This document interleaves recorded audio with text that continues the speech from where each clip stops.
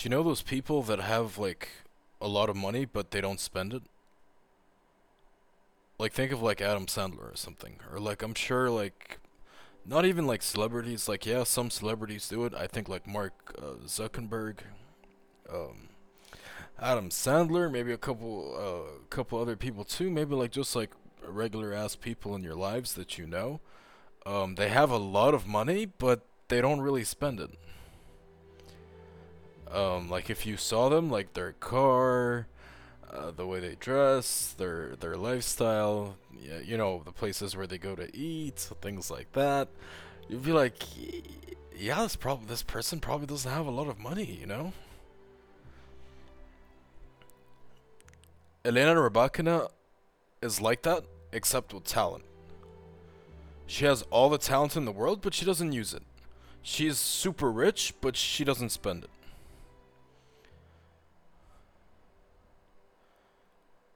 Eleanor, 1 minute 22 seconds today. 1 minute 21 seconds today. El, uh, Elena Rybakina has all the talent in the world. She doesn't use it. Why? I don't know. Let's say your neighbor is super rich, but you know drives a Honda Civic. Yeah, by the way, if anyone has I had a Honda Civic. I'm not trying to say anything here, but let's say your neighbor has a shit ton of money, and they drive a Honda Civic. They shop from H&M. I shop from H&M, by the way. Look. I'm really like with these examples. I'm really not trying to say anything here. Okay, I'm actually almost using myself as an example. Okay. Um. Yes, your neighbor has a Honda Civic. Shops at H&M and TJ Maxx and Target. Um. They like to go eat at Applebee's or the Cheesecake Factory like once a month when they're feeling it. Again, this is there's nothing wrong with those places. I go there all the time. Um, yeah, you look at this person and then like uh you know your friend comes over is like, "Yo, is your neighbor rich?" And you're like, not really, no, not particularly." If you watch an Elena Rybakina match and you'd be like, "Yo, is this girl good? Is she talented?" You'd be like, "No, not really." You know, your neighbor could probably buy a Mercedes, a Bentley, probably a Bugatti if you wanted to splurge. Could wear Balenciaga, Gucci, Louis Vuitton. Could eat at no, I don't even know like restaurants like that. He could eat at the fanciest restaurants, like golden chicken wings, things like that. He can do all that if he wanted to, really, but he doesn't. Now Eleanor Buckner, she can win tournaments. She can make it far in slams. Dare I say, she can maybe win a slam or two or three. But nah, she doesn't quite do that. Just like your neighbor has money. He doesn't really spend it. Doesn't, you know, just keeps it. Eleanor Buckner is much the same with talent. She has all the talents in the world. Doesn't use it. Doesn't make use of it.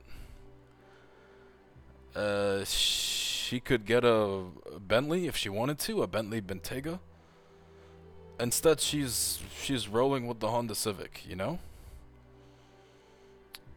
She can she can ice herself out in Dolce and Gabbana and Balenciaga and you know Versace and Gucci, Fendi, Prada. But she also shops at H&M, an American Eagle like me, and like a Nike T-shirt, you know, or like Under Armour shorts or something like that. That's what she opts for, and I don't understand. Eleanor Bakina, Madison Keys today beat her in 3 sets. It looked like Eleanor Bakina, who by the way is good friends with Arena Sabalenka, by the way. Really, I'm not making that up. I'm not saying this to be funny for the story. But no, it looked like Elena Rybakina was trying to make her trying to do the best impression of her good friend Sabalenka. Won the first set today, and 6-3, and it was just one break in it total. Like in the entire set, there was only one break, and that's what did it in the end. Rybakina was 4-3 up. They were on serve. Rybakina broke 5-3, served for the set. Sabalenka, much of the same. There was only one break in the set, and that was it. Relatively close, but straightforward in the end set for Sabalenka in the first, and Rybakina in the first also. Sabalenka then lost the second set 6-1, super easy. Elena Rybakina exactly the same. Looks like she was trying to do what her good friend did earlier.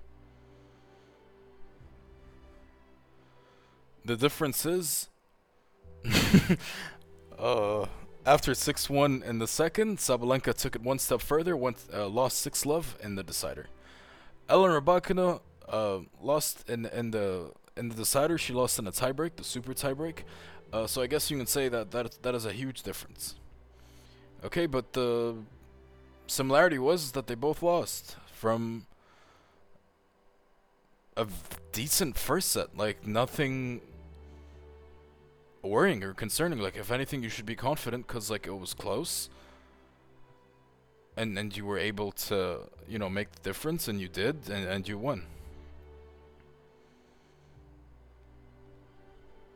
But my focus here is on the Elena Rybakina match. Madison Keys was exceptional. I'm not gonna deny that. And I Madison Keys. The best thing that I saw today was Madison Keys in the last 7 to 8 minutes of that match. So the super tiebreak and her service game to force the decider. She was serving to stay in the match on serve. Rybakina led 6-5. Keys was serving. And starting from that service game through to the super tiebreak, Madison Keys was superb. Best thing I saw today. But Madison Keys had to be exceptional today to beat Rybakina. Okay, if Madison Keys was not exceptional today, if she wasn't as good as she was today, if she didn't play as well as she did today, she probably wouldn't have won that match. But how about this? If Rybakina used her talent, made use of her capabilities of, excuse me, made use of her talent, made use of the boatload of ability that she has, even if Madison Keys was at her best, she wouldn't have beaten her. Like, I don't know what it is with Rybakina. And it's a bit of a problem. Yesterday, Bencic lost to Leylah. Bencic now is becoming sort of an underachiever. Like, yes, she won Charleston, but Madrid to lose to Uns. And by the way, Madrid, when she lost to Uns, that was before. I think that kick-started what Uns did in the week. So, like, winning Madrid, final in Rome. Obviously ended with a first-round exit here at the French Open to Magdalene. But that, if you just look at that match, obviously you wouldn't know like what came after it. Losing to Ons Jabeur there is really bad, and it was because of the rain delay. Please don't forget. But anyway, still, she's been underachieving a little bit, Belinda Bencic, and it's not very good. Rome, she lost to Anisimova. She tanked hard. Here at the French, she lost to Leylah from. Led the first set and looked amazing, looked so much better, lost the first set somehow, came back in the second, with momentum. She was better, she has been better throughout the match, and lost it in 3. Belinda Bencic is underachieving, but it's I think for her it's mental. She's like, I think she's a big game player, but like, she never gets there. You know what I mean? Because I feel like you know, Bencic in a big game, in a final, a semi-final, like she's scary. If you've seen her, if you remember, her matches in big, like big games, like big matches. Unfortunately, man, she's a bit of a disappointment, underachiever. I don't know why she underachieves, but the likes of Zachary, Bedosa, und overachieve. It's just not fair. I don't know what it is, but it is what it is. Elena Rybakina as well now, extremely underachieving. If I take you back to Tokyo last year, the Olympics, Rybakina didn't even medal, and she was the best player in Tokyo.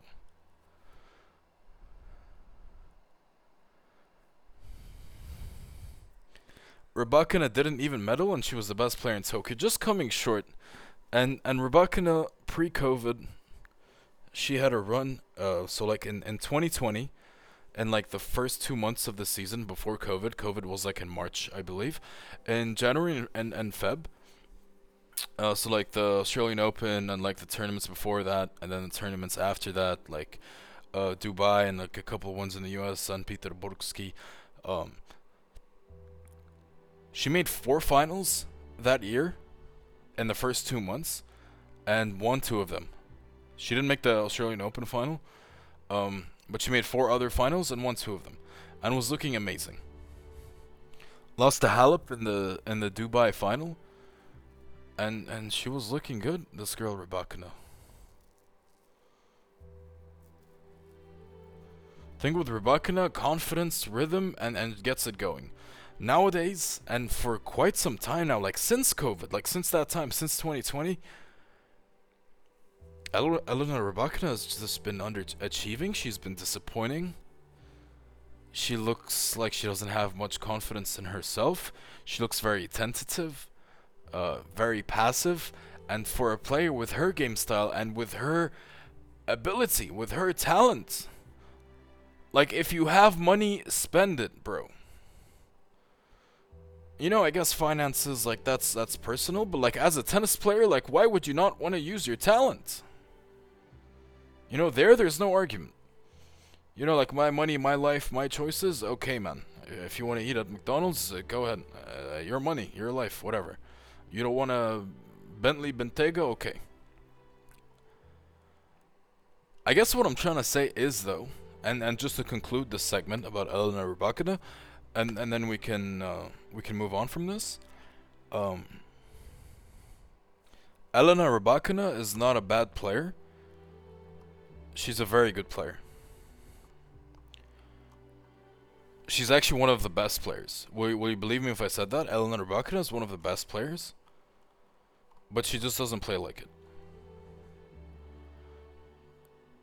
Like your neighbor, for example, he's not poor. You can't say he's poor. Like, yeah, he drives a Honda Civic. Yeah, he lives a very modest, let's call it a low-class lifestyle or whatever. Um, you know, goes to Applebee's on weekends, maybe Cheesecake Factory once a month, shops at H&M and Target and TJ Maxx and Kohl's and maybe sometimes Macy's, even though I think Macy's is going bankrupt. But anyway, your neighbor is not poor. Like, he's actually rich. He just doesn't spend it, so like you wouldn't really know, right? Like if he wanted to, he could buy 2 Bentleys. Right? Yeah, if he wanted to, he can be draped in Balenciaga and all the designer stuff, and never wear the same shirt twice, and you know, he could do all that. Eat $1 million steak or whatever, or gold chicken wings. He can do all that. He just doesn't. But your neighbor is not poor. You can't say that. You just can't, right? I mean, that's like a fact. Is your neighbor poor? No. Is Elena Rybakina bad? No, of course not. You can say that for other players. For example, I can say very confidently and assuredly, Maria Sakkari is a bad player. You know, if she was this example in your neighbor, she's broke as fuck.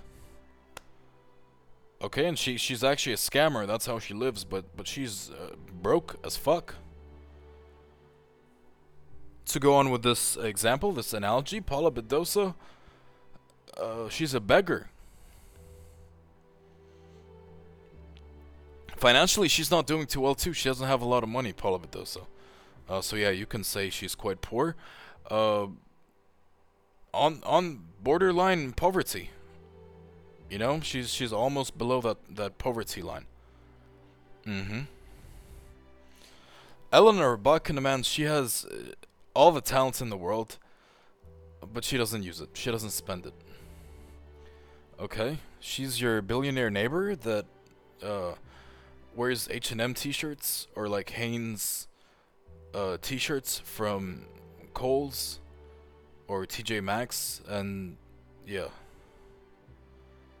drives a Honda or like a, you know, like Chevy Cruze or something, you know. And that's Eleanor Buck, and it's really sad. It's really sad to see. And I'm disappointed. Eleanor Buck is one of my favorite players, and it's because I like good players. I mean, quite naturally, I'm the kind of person. I mean, everyone, you know, they're attracted or they become fans of tennis players for different reasons. But for me, it's quite simple. I only like good players. Um, and I think she's one of the best, whether you believe me or not. She just doesn't play like it. You know, if you told your neighbor, if you told your friend that came over one time, like, you know, the dude next door, your neighbor, is one of the richest people in town, they'd be like, "Shut the fuck up! What are you talking about? I don't believe you." And you know what? You don't have to believe me, but I'm telling you, she's one of the best players.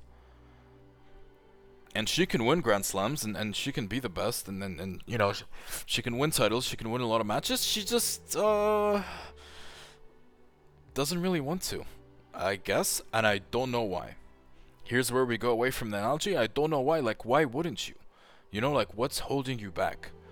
If you don't want to buy, if your neighbor doesn't want to buy a Bentley or like a boat, or like 6 beach houses in Monaco or Monte Carlo or where, I mean, that's fine. It's your choice. But like, why, as a tennis player, would you not want to be the best in the world? Why do you not want to at least try and see what happens with your talent? You know, I don't understand. But anyway, that's Eleanor Rybakina. One of the best players in the world. She doesn't really show it.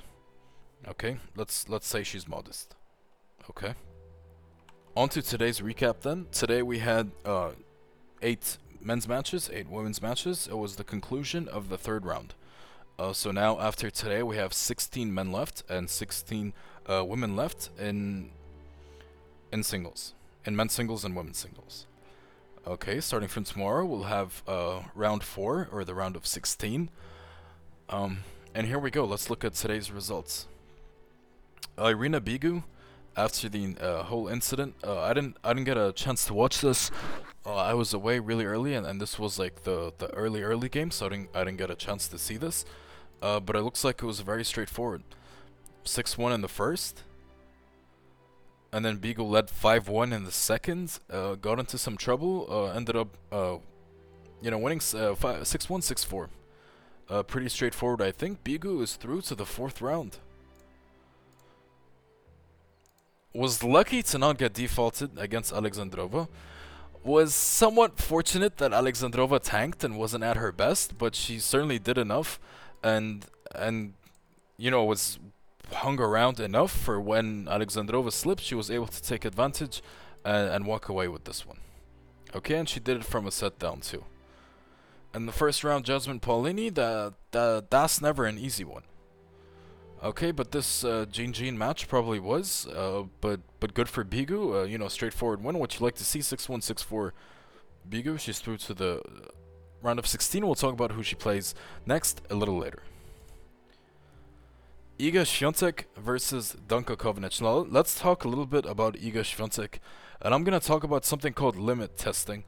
And I you know, maybe some of you have heard of it.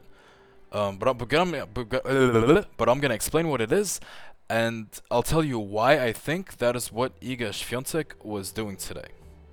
Okay, so limit testing is when you know, at whatever it is you do, um, let's say, okay, we'll use tennis, just so it's clear and concise. Limit testing, but I'm not gonna use Ig as an example. So like, you know what I mean? Let's say I'm a tennis player. Okay, I am a tennis player, and I'm really really good.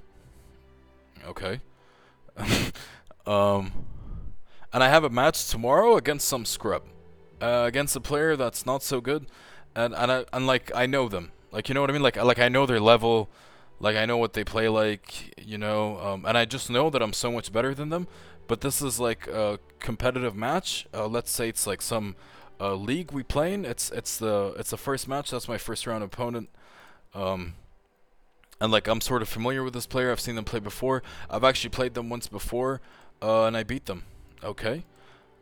So I know what I'm getting into here, and I know I'm so much better. It's clear. When I go into this match, I I limit test. What does that mean? Quite literally, you know, as as as the name says, I test my limits. When you limit test, it's a bit cocky or like sort of overconfident or somewhat arrogant, and maybe a little bit disrespectful to your opponent. But you play in a way that you usually wouldn't if you were, you know, playing serious. It's not that you're trolling or tanking. It's like you're testing your limits. You're limit testing. You're maybe on purpose trying to get to a ball late. You know what I mean? To see just like you know, like measure the margins. Like what's the margin of error if I, let's say I'm late to a ball, things like that. You know what I mean? Like try out new shots, new spin, new technique, new swings, new racket grips, things that you wouldn't do let's say in a like a serious match or a more competitive match in your eyes. Um, but things that like doing it in practice, like you don't really have an idea like if this will work. You know what I mean? So and like this is like sort of the medium, like it's like the middle ground between like practice with your coach or just hitting with someone, uh, and also, you know, it's between that and between like a serious match, like a high level match against someone your level maybe, where it's gonna be very competitive and close. Okay, so obviously you can't try out that shit. And you know, in a match like that, that's a more competitive one. And in practice, like you don't really have an idea, like will this actually work? You know, it's too casual and it's not competitive at all. But in a match like this, in the first round against a scrub that you know, you can limit test. You know what I mean? You can like try something new. Oh, and I some and you can do this in like a lot of um what do you call it? Careers. Like it's not just tennis, it's not just sport. Like let's say you're a pizza guy and you know like ahead of time that you have to do like 150 pizzas today for like this catering party or whatever. Okay? Um and like it's like for your friend, not an actual company, so it's not that serious. But like your friend wants it because he's having an event in his house or something, and it's not that serious. It's more personal between you and your friend, not like a company or anything like that, or da da da da all that noise. So what you do is and this is just such a bizarre sort of abstract example. Um, a pizza guy usually he knows that to make 150 pizzas, you know comfortably he'd do it in like let's say 9 hours. He doesn't wait until 6 hours before, or like five and a half. You know what I mean? And then he goes. He's sort of testing his limits. Like, how close can I get and do this? You know what I mean? Because I've never really tried it. I can't really afford to, you know? And like, if I do it on my day off, like for the fuck of it, like I probably won't hustle. And like, if it's shit, like there's you know what I mean? Like, it's things like that. People can limit test in whatever it is they do. If you're a tennis player, like tennis players do it sometimes against their opponents, just to try out new things and to learn more about themselves. But like I said, it's very obviously if you do this, you're showing no respect to your opponent. That's definitely a sign of overconfidence, arrogance, you know, and that's clear. I'm not saying that's what she did today, but I saw some things today that looked like limit testing. Or, what if I make my serve like this? Like, let me try this service motion. Like, how is she gonna return this one? And like tennis players, like, obviously, like, they play around with a lot of shit in practice, but they just don't really quite know, like, how it's gonna work. You know what I mean? Like when your coach is like returning your serves, like, like, you want to see it in the game against an opponent where like they're actually trying and like they actually are trying to beat you. You know, like even if your coach like sort of tries to replicate that in practice, it's not quite the same, right? So against someone like Danka Kovanic, like maybe you can try some new things with your. I'm not saying the serve example particularly. That's what she did. I'm just speaking hypothetically, giving examples. What if I get to a ball like a little late? What if I start playing my forehands like this? Like what if the ball like what if I get like this kind of return and the ball like sits right here? Like can I try this new swing? You know what I mean? Like should I play my backhand like this instead of like this? You know what I mean? And I've definitely seen Iga do it before, limit testing. Not sure that's what she did here today, but 6-3, 7-5 against the Danka Kovanic is not very good. In the first set, Danka Kovanic's forehand was hitting with the same speed, 77 miles per hour, as Iga Świątek's forehand, and with more topspin, with a much higher spin rate also. Okay, which doesn't really make sense, because Iga Świątek's forehand is fire. Maybe it was an off day, maybe she was trying something new with it. Okay, I mean, this is Danka Kovanic at the end of the day. Like, yeah, she's a beast slayer. And, in weeks where she plays well, like, she's actually relatively tough. Okay, but to lose 8 games, 6-3, 7-5 Iga, that's not very good. Certainly not as dominant as we expected, not as dominant as we're used to seeing from Iga. But maybe that was sort of her last chance to limit test, to really like test her limits, see what's good, like what can I do, what can I not do, what can I get away with, you know what I mean, like what are my margins like as far as timing, or like things like that. Kasatkina, now once again, look, you probably think I'm always on Twitter, like never asleep, but I actually am on Twitter quite a bit. And even if I'm out and about or not even watching tennis, I'll be on the timeline. I'll be scrolling through the timeline. It's like sort of like an unconscious thing. Like if I'm just chilling, like at a light or something, I just pick up my phone, go to Twitter, go to a homepage, and just start scrolling. Swiping up and shit. And I see shit on the timeline. Like I'm always trying to see what's up, what people are saying. My algorithm on Twitter is like pretty spot on now, so like everything that's there is like somewhat relevant to me. Even if it's not interesting, at least it's relevant or on topic. And today I saw this outrage about Kasatkina. Please be reminded, Kasatkina in the first round played Shramkova, lucky loser. I'm pretty sure she just hopped out of bed. I'm not gonna say what she was doing in bed or with who. I'm not gonna say anything about that, but she played a lucky loser that had just hopped out of bed. Just rolled over, got a text from the supervisors like, yo, you down to play a match? Someone withdrew. She's like, yep, sure, I'll be right there. Wiped her lip, and then walked to the tennis courts. Second round, she played Fernanda Contreras Gomez, and by the way, this is Shramkova who we're talking about in the first round. I know I was quite high on Shramkova, but it's Shramkova. Let's be realistic, okay? Let's sort of put things into perspective here. Second round, Fernanda Contreras Gomez again. Yes. I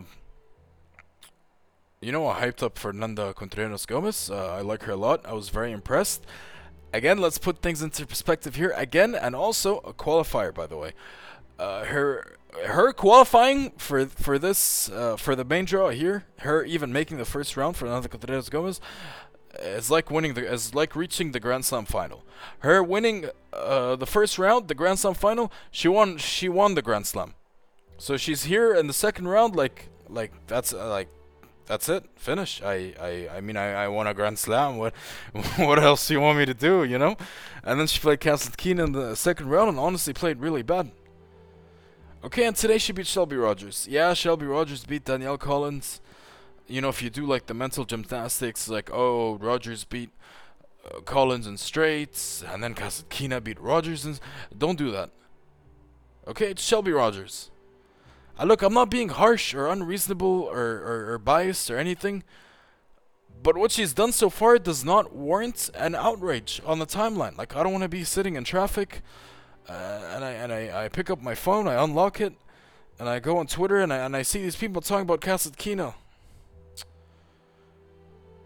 Don't you realize that I could run off road or crash my car or something if I see like that really upsets me and triggers me? If I see someone rave about Kasatkina again, I mean, this is ridiculous. And not only that, not only did she even make the fourth round, and she's played Sramkova, lucky loser, Fernanda Contreras Gomez, Grand Slam champion, you know, by making the first round and qualifier, obviously. And then the third round, Shelby Rogers. I mean, it's Shelby Rogers in Paris on red clay. Like, not only did she make the fourth round, and that was her path, and there's an outrage on Twitter, and people going crazy. Why? And people are going crazy about her. People are going crazy about how Kasatkina's playing. Why? No, I don't understand.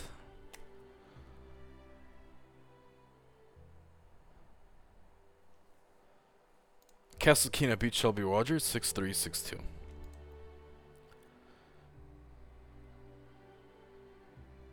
I'm on fire right now, so I'm not gonna hold back. I'm just gonna talk. I'm just gonna have at it. Okay, we can do this a little differently today. Xinwen Shang versus Alizé Cornet. No, I'm not gonna get carried away. But anyway, Xinwen Shang, Alizé Cornet. I'll be honest. I was onto Xinwen Shang before the WTA was. They made an article about her in like February or March, and now again today they made another article about her and a lot of press conferences. I was onto this girl in October or November, and I don't mean it in a naughty or sexual way. I was onto her. I was aware of her and her talent and her potential and just how electrifying she is, or yeah, she was, whatever. Um, Before at WTA on Twitter, you can go tell them Safe found her first. Okay, thanks. But anyway, this girl Xinwen Sheng is actually electrifying. She's, you can tell that her, like, sky's the limit for her. Okay, sky's the limit for her. Her biggest problem is herself, kind of like an Ostapenko or Sabalenka or something, where it's like, are you gonna make your shots today? Are you gonna hit winners?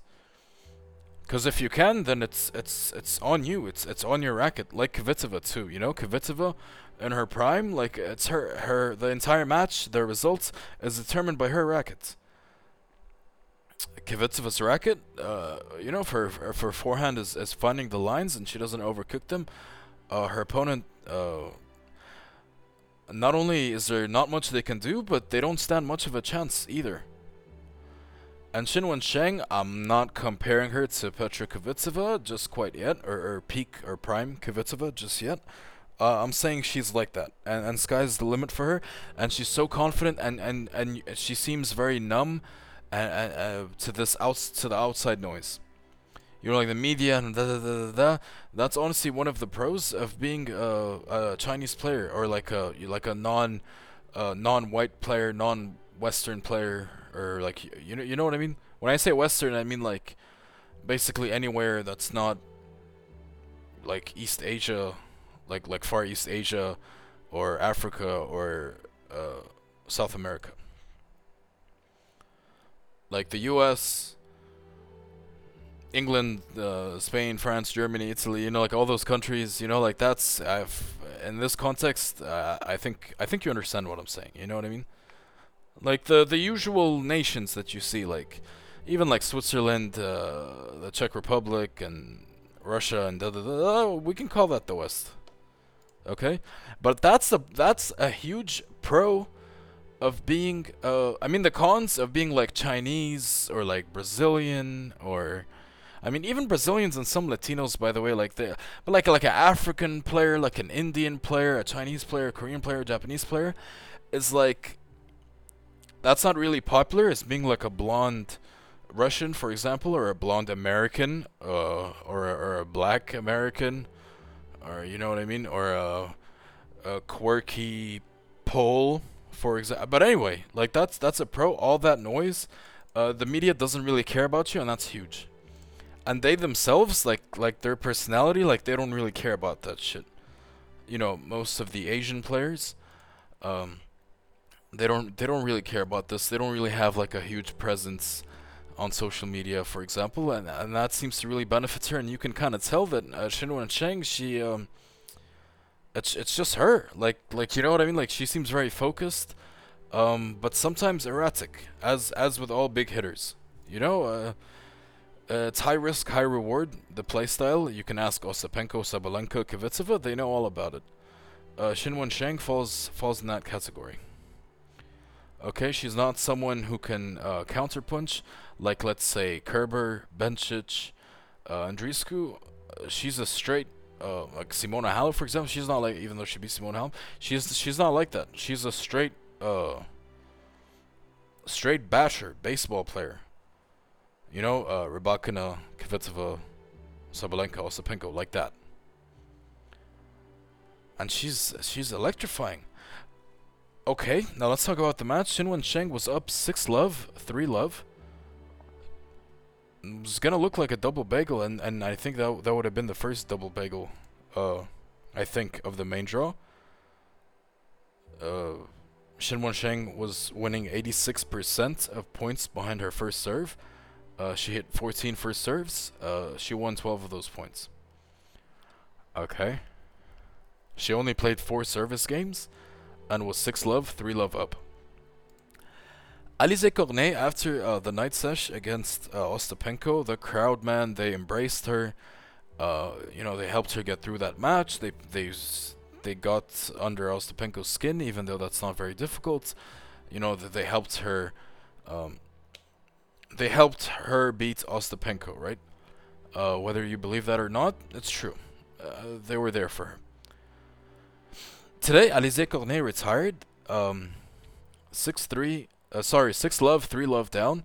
Shinwen Cheng was about to serve for 4-love, and then you just have to go to the line, get broken one more time, and then one more return game, and that's it. You know, it's that simple. You weren't, you know, you were there for 46 minutes. What's wrong with 12 more? Alizé Cornet, this is very disappointing of her. And I'm not talking about the performance. I'm talking about the act of her retiring, like here in Paris, here at the French Open, especially after, you know, the night sesh, Philippe Chatier, you know, the 3 sets win over Ostapenko. Like, you can't do the crowd like this. Like they booed her. They booed the fuck out of her when she retired. And the thing is, the umpire was trying to tell her, like, yo, like, are you sure? Like, you know, like, do you really want to retire? And she was like, yeah, I want to stop. I want to stop. I want to stop. I don't want to continue. I want to stop. I want to stop. And then the thing is, like, it's up to her. Like, the umpire can't really stop her. And she said, like, okay, I'm not gonna call it, but if you go and shake hands with Shinwen Cheng, then and tell her, you know, I'm gonna retire and whatever, like, do that whole, what's the word? What's the word for that? That whole, not routine. There's a word for that. Fuck, man, I'm gonna be pissed if I don't remember this word. Formalities? Is that it? I think so. I think that might be the word. You know, those formalities. I don't think that's a word. But anyway, like, you have to go do all that shit. You know, walk over to your opponent, shake her hand, tell her, like, yo, what's good, GG, I'm retiring. Alright, peace. And then the umpire called it. And then Alizé Cornet got booed. Like, she was like saluting the crowd, and they booed the fuck out of her, man. Like, yeah, this French crowd is ruthless, and you should know that. Like, high highs and low lows, like, yeah, like, you know what I mean? And good on them, honestly, for being like that and booing her, because, you know, like, forget the match, like, you're Alizé Cornet, you're French, you're in France, like, don't do this, like, stay out there for the fans, not even for yourself, you know what I mean? Like, be selfless for a little bit. I think that was a very selfish decision, and even for your opponent, like, fuck it, forget the fans, forget the crowd. Like, even for your opponent, it's never nice. Even though Xinwen Sheng, retired against Alexandrova, 2 points away, so, Alizé Cornet was, 3 games away from getting, Bagel. Xinwen Sheng against Alexandrova, I think in Charleston. She retired down in the third set, down 5-2, 30 love. 5-2, 30 love, I think. 5-2, 30 love. She retired right there, 2 points away. Xinwen Sheng, so maybe Alizé Cornet was hip. Taste of your own medicine, perhaps. Bad karma, what goes around comes around. But yeah, I don't think that was really nice. Next, Georgie and Sabalenka. Here, we don't have much to talk about. I think I touched on it a little bit. Sabalenka was good in the first set, 6-4. There was just one break in it. 10 games played, and only one break of serve. That's pretty impressive for a Sabalenka-Georgie match and a WTA match, period. You know, 10 service games in a set, and it's one break that did it. Okay. Rest of the way, from a set up, Sabalenka lost the next and last 12 of the next 13 games, and lost, like I said, 6-4, 1-6, love 6. Honestly, so Sabalenka, like, started playing like shit, missing a lot, not really tanking, but just doing Sabalenka things. Like, everything is long, everything's in the net, double faults, and that sort of breeds confidence in your opponent, and they see you, and like, even if they're not a rat, like Georgie isn't a rat, like, she started to play better, and a lot better, the best she's played in quite some time. I was sort of skeptical of Georgie's form and her performances coming in here. They've been really bad. I talked about it yesterday. Very uninspiring stuff. Her win against Putintseva made no sense. But here we go. She beat Sabalenka too. Sabalenka hasn't looked very good this week. I feel like every time she loses to Iga, she spirals out of control. Georgie played well. Her return game was excellent. She was finding first serves and was very effective behind her first serve later on in the match.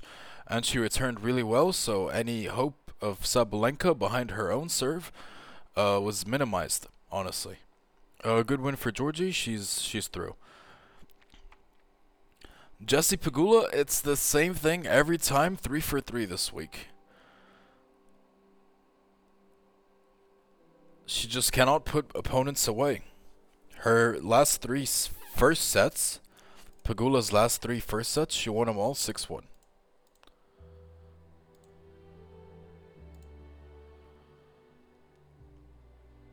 Sorry, against Shang Wang in the first round 6-2, but against Kalinina in the second round 6-1, against Zidanchik 6-1. In the second set, she also led by a break, at least one break or two. And every time she stumbles, she falters, she lets the lead slip, she invites her opponent back into the match.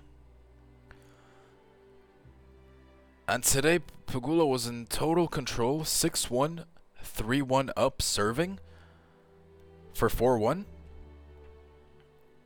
We went to a tiebreak. The thing is, she wins, and it's sorta kinda easy and straightforward in the end. But it could have been way easier. Like, this could have been won way sooner. Same against Kalinino. That took a whole extra set, actually. Pegula was 5-2 up, lost 5-7. Uh-huh. And gifted some breaks back in the decider too, but eventually came through. Against Shang Wang could have been in trouble. She was 6-2, 5-1 up, serving for the match. At 5-1 and 5-3, she couldn't do it. But she always prevails. She always comes through. Now against Shang Wang, Tamara Zidanchik, and Kalinina, you can sort of kind of get away with that. Against Kalinina, not really. You had to play a whole nother set, but you were good enough to prevail in the end. But, I mean, Iga Świątek looms. Pegula is in the opposite side of Iga's quarter, so to make it out of here and to make a semifinal, Pegula has to play Iga Świątek. Now that's not gonna cut it. We're gonna talk about who Pegula plays next later, and let's see if she gets there. And finally, whoa, sorry. One more, two more. But the keys Rybakina one we already talked about. So we're not gonna spend any more time. But this next one, Paula Badosa versus Kudermetova. I watched the first 2 points of this match. Okay? Kudermetova was serving. I watched the first two points of this match. It was 15 all. After those 2 points, it was 15 all. Kudermetova serving. First game of the match, 15 all. First game of the match. Okay? Like I keep repeating this because it's important. Please concentrate here with me. First game of the match. It's zeros on the board. Love all. Miss Kudermetova to serve. Ready? Play. 2 points later at 15 all, Badosa was pointing to her head and fist pumping. It's 15 all. The match just started. I knew right there that Paula Badosa was gonna get it going and turn it on. And she did. She broke to 15 to start the match, and then she held to 15 in her opening service game. She's up 2-love. Not too long later, it was 2-all. Kudermetova broke back. Kudermetova held for 1-2, and then she broke back for 2-all. And then I tweeted, Kudermetova just raised her level. Badosa's in big trouble. Paula Badosa's a rat. She cannot play well. She cannot play, period, unless she sees her opponent struggle. If her opponent's not struggling, there's nothing Badosa can do except retire. Against, there's two options. Yeah, she either loses in straights or she retires. Against Halep and Sabalenka, earlier in this clay season, we saw it. She retired.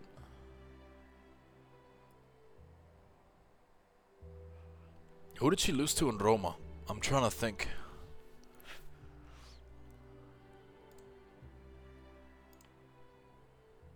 Oh, Kasatkina, that's right. Oh my god. Lost in straights to Kasatkina, this girl Badosa. Badosa, look, if her opponent is playing well, Kasatkina was playing well then. When Halep beat her in Madrid in the second round 6-3, 6-1, this is just evidence. Look, if there is one thing I've ever said that's true, or if there's only one thing you can take away from everything that I've preached or said before or try to teach you, it's this. Paula Badosa is the biggest fraud, the biggest scammer, and the biggest overachiever in women's tennis in a very long time. Okay, she's horrible. She's actually horrible. Imagine being entirely dependent on your opponent's struggles just for you to play well. Kudermetova, after that, small hiccup to start the match, down love 2, Kudermetova found her feet and started playing. From love 2 down, she won the set 6-3. Badosa can do nothing when she sees her opponent playing well. She's like, fuck, yeah, she can't do anything. But once you drop your level, that's when she unlocks herself. But that's a big but, because what if her opponent never drops their level? Well, we saw it.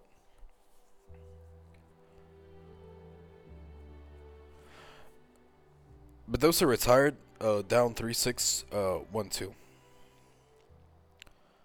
And then final match of the day was Keys Rybakina. Keys, after losing the first set 6-3, rest of the way she won 6-1, 7-6 in the super tiebreak. The super tiebreak she took it 10-3. Just to recap again really quickly, she played um, her final service game to force the decider and to force the tiebreak in the decider, and she played the tiebreak superbly. It was the best thing I saw today. The best thing I saw today in the women's was Madison Keys in the last 7 to 10 minutes of the match. The worst thing that I saw today was Sabalenka, Paula Badosa, and Alizé Cornet. Two of those girls retired. The third one, honestly, props to you for just standing there and taking a beating. But you were as effective as a retired player. The most interesting or surprising thing that I saw today is Danka Kovinic winning 8 games against Iga Świątek. And I'm somewhat interested or intrigued to sort of ponder or discuss on whether or not Świątek was limit testing or anything of that sort, or was it just an off day, or was she just surprised by Danka Kovinic's level that match? Who knows? But that is all for the women's from today. I understand that we're not doing very well on time, so I'm gonna sort of kind of speed through the men's, and then we'll look at tomorrow's matches. There's only 4 and 4. Okay.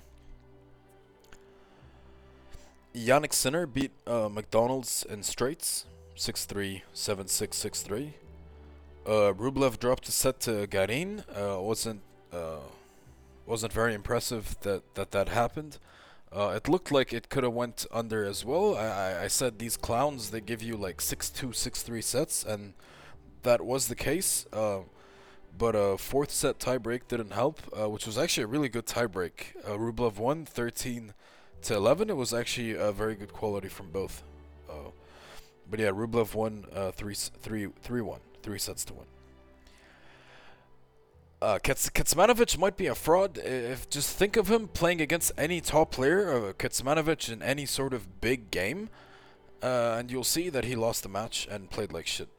Kecmanovic, I played the under, which was I don't know if I decided it after I spoke about this match yesterday, but I said it's gonna be one-way traffic for someone. Either Medvedev continues to egg on and take care of business easily, which was the case, or everyone's belief and the hype around Kecmanovic is true, and he wipes the floor with Medvedev, who isn't very good on clay. Yeah, okay. Medvedev won 6-2, 6-4, 6-2. Kecmanovic against big opponents, I noticed a lot of things, and it has nothing to do with tennis. His energy isn't quite the same. His body language isn't quite the same.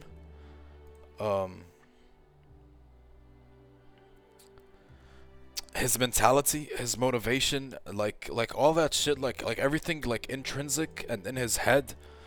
Just his opponents have an edge, and like people like Medvedev, Carlitos, Djokovic, like obviously those, but I mean those are the top players that you're gonna have to compete with, and these are the top players that some people think that Kecmanovic sort of kind of has a chance against. No, and look, it's not even about the tennis. It's not even about the forehand or the serving or the movement on the court. Kecmanovic played great in Miami. And, during his run in Miami, losing to Carlitos, I don't know what round it was, 4th round or quarterfinal maybe. He probably would have beaten anyone that day, just not Carlitos. Okay, but I think since then, he's... Like, yeah, he took a set of Djokovic in Belgrade, but, like, he was never gonna win that. And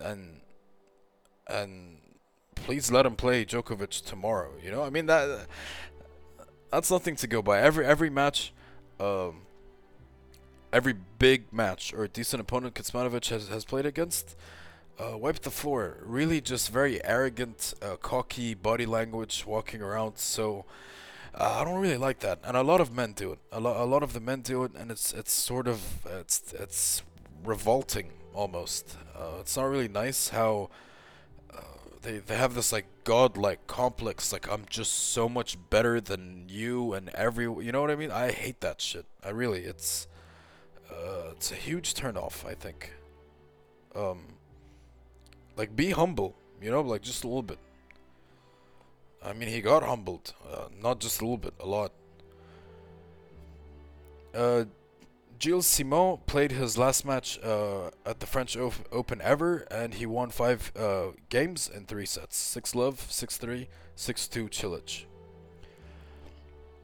Looks like this was the end of the road for David Goffin. The wave, or the train has officially run its course, I guess. 5-7, 2-6, 1-6 to her catch. Stefano sort of answered the call and said, "Yep, I'm not gonna spend any more time than I need to on court today."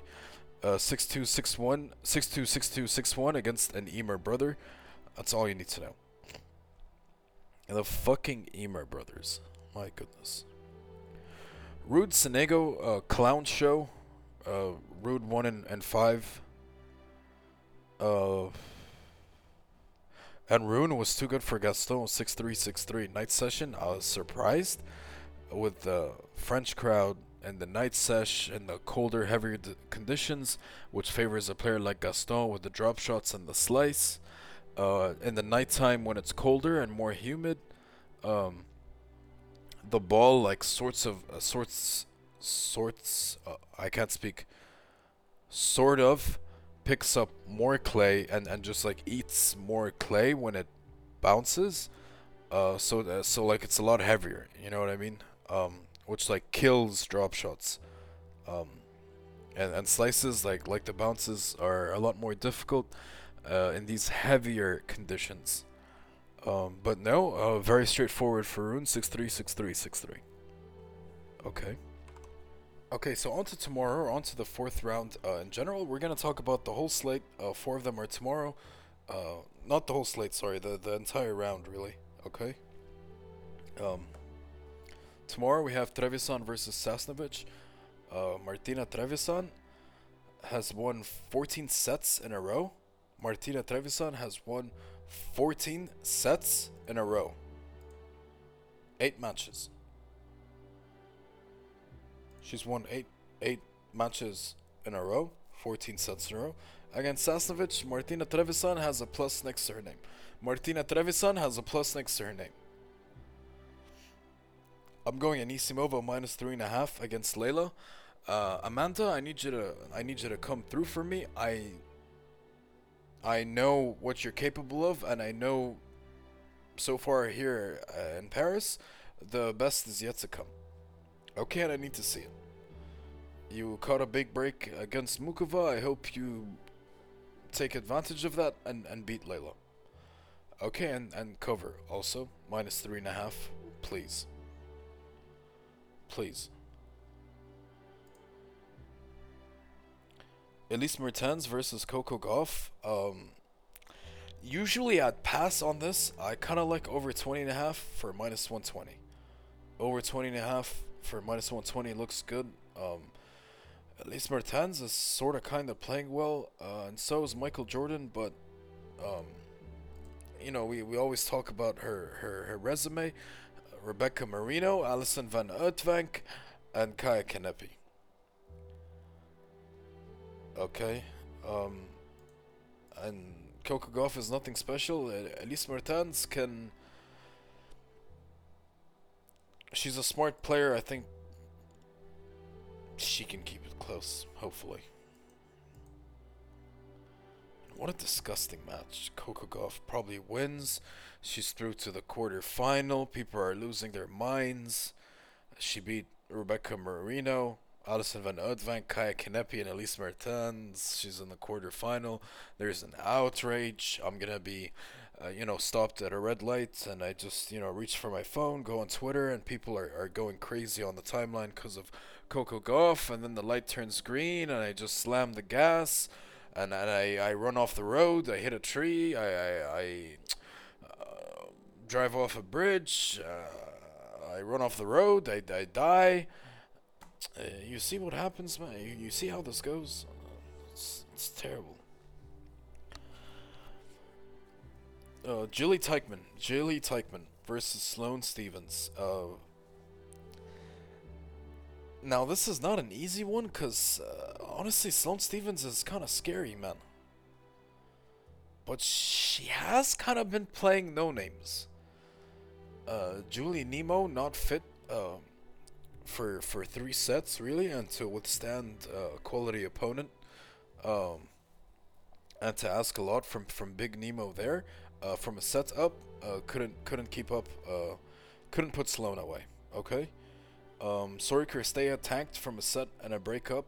Okay. And Diane Parry was nice while it lasted, but yeah. This is by far Sloane Stevens' biggest test thus far. Like, what are you all about, Sloane Stevens? Are you really playing well, or are you taking advantage of an easy draw and fooling millions of people? Is this the biggest test for Jill Teichman thus far? Or was it Vika? Julie Teichman thus far, Bernard the pair in the first round, 6-2, 6-1. The qualifier Danilovic in the second, 6-4, 6-1. And that crazy match of the year contender against Vika, 4-6, 7-5, 7-6. Julie Teichman, man, is a big baller. And she's gonna win. I just don't know about this cover. Minus 3.5 to 0. I mean, 2 zeros plus 120. Minus 3.5 seems like quite a bit. It's Sloane Stevens though. Like, I'm gonna take it. I mean, this is no question. It's just a matter of like how confident. You know what I mean? It's clear what to bet here. It's just how confident, how much, how crazy. But I'm sure you guys can make your own responsible decisions as well. But I think she wins. Minus 195. I'm not going to say no to that. You don't beat Vika to lose to Sloane Stevens.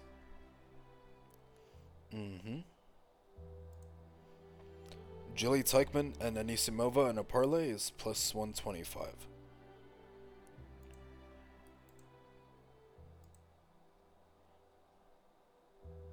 Now those are the 4 matches for tomorrow from the bottom half of the draw, and the girlies that played today are going to play the day after the top half of the draw. We have Kasatkina versus Georgie. Georgie is plus 3.5. Georgie is plus 3.5. Georgie is plus 3.5, plus 160 against Kasatkina. I don't have a stutter, by the way. Iga Świątek versus Xinwen Shang. I mean, if today's performance, let's say Iga wasn't limit testing, if today's performance by Iga was anything to go by, I think Xinwen Shang, man, like I said, sky's the limit, and no one can really stop her except for herself, and I really think she'll put the pressure on Iga. And this line is incredible. Iga, I think now will permanently receive the, minus 7.5 game treatment. Over under 17.5 games is over over 17.5 games is even money. If you have this market, Xinwen Shang to win over 5.5 games is also even money.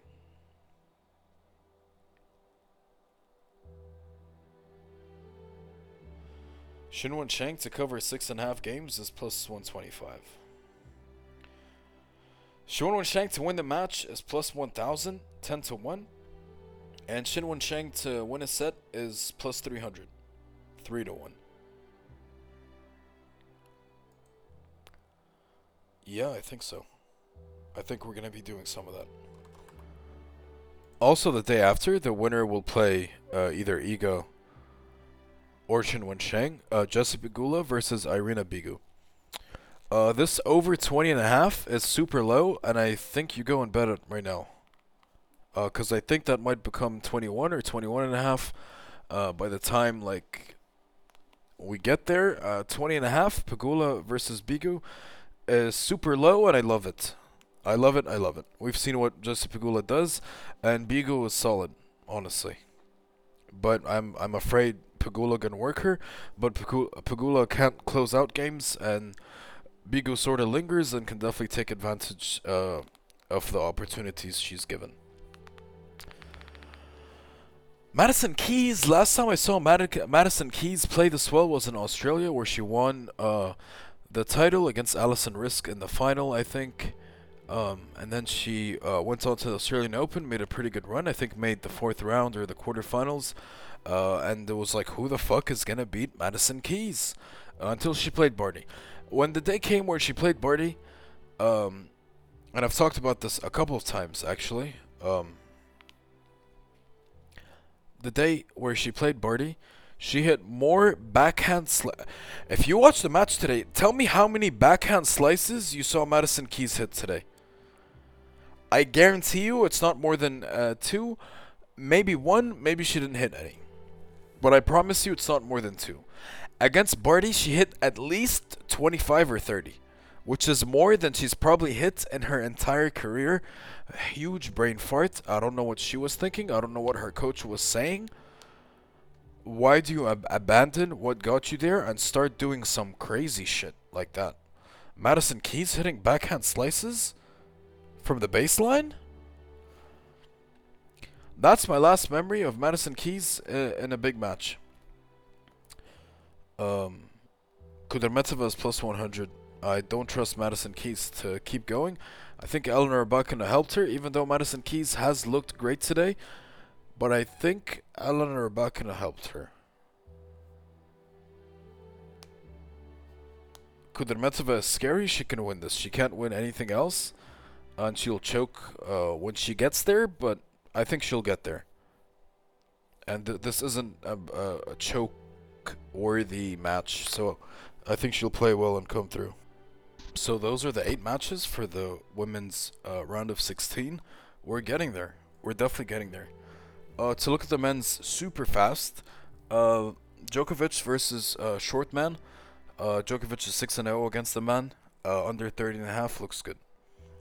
Zverev versus Zapata Miralles is a pass.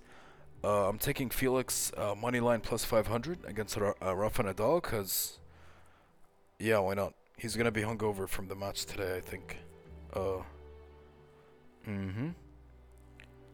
Let's look at some set spreads. Felix to win a set is minus 120. I like that a lot. Felix to win 1 set is minus 120. And Carlitos versus Karen Khachanov over 31.5 looks amazing. I love Carlitos, but the respect here is just ridiculous. He's getting the Iga Świątek treatment a little bit. He should not be minus 7.5 against Karen, and this total should not be 31.5. This total should not be 31.5. That's so low. Even in straights, that's so low. In the second day of round 4, so not tomorrow, the day after, Rublev versus Sinner, good match, that one. It's a pick'em. Not many pick'ems you see on the men's side, so far at least. Okay, I cannot stand Yannick Sinner, and I'm low-key a fan of Rublev, but I'm a little worried, so I might be biased in picking Rublev here, but Sinner has never kept me up at night. Okay? Casper Ruud versus Hubie Hurkacz. They both wear Yonex, so I think they'll be twinning. That's a pass, I think, but the over looks good. Or Hubie Hurkacz, honestly, plus 135, I think looks good. Tsitsipas versus Holger Rune. That honestly could be a very good match. I think the lines are kind of tricky at the moment. But I feel like a 6.5, like that, the favorite always covers that in these best of five for the men's. I feel like I am just what I'm going. I mean, like some lines, like when you look at them, like they kind of favor the dog. Um, some lines like kind of favor the spread, the favorite. I think. But that's just like that's not like an actual thing. That's just like how I sort of see it, like from my experience. So, like for example, like in the women's, I feel like 3.5 favors the dog, um, whereas 4.5 like favors the favorite, if that makes sense. Um, hmm Like if you bet like plus 4.5, uh, like on dogs, and you bet plus 3.5 on dogs, even though you're getting a game less, I feel like you'll hit more 3.5s, if that makes sense.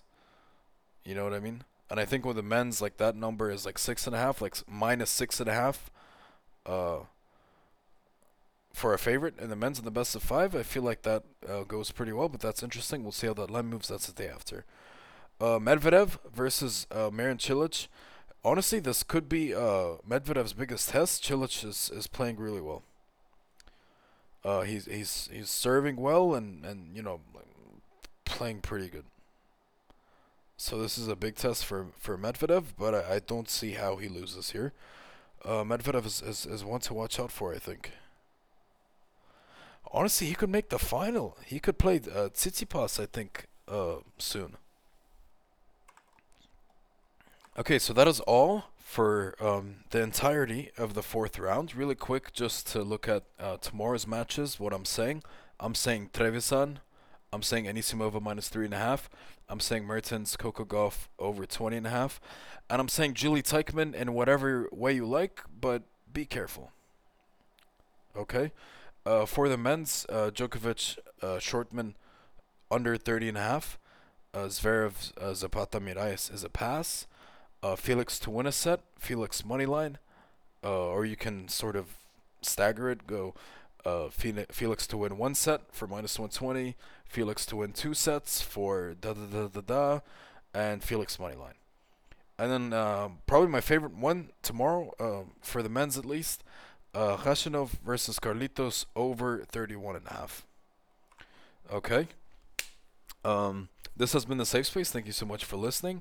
I appreciate, as always, those of you who provide kind words. I really appreciate it, and the feedback and the constructive criticism. I really do appreciate it. And yeah, as always, best of luck to us, and I'll see you guys tomorrow.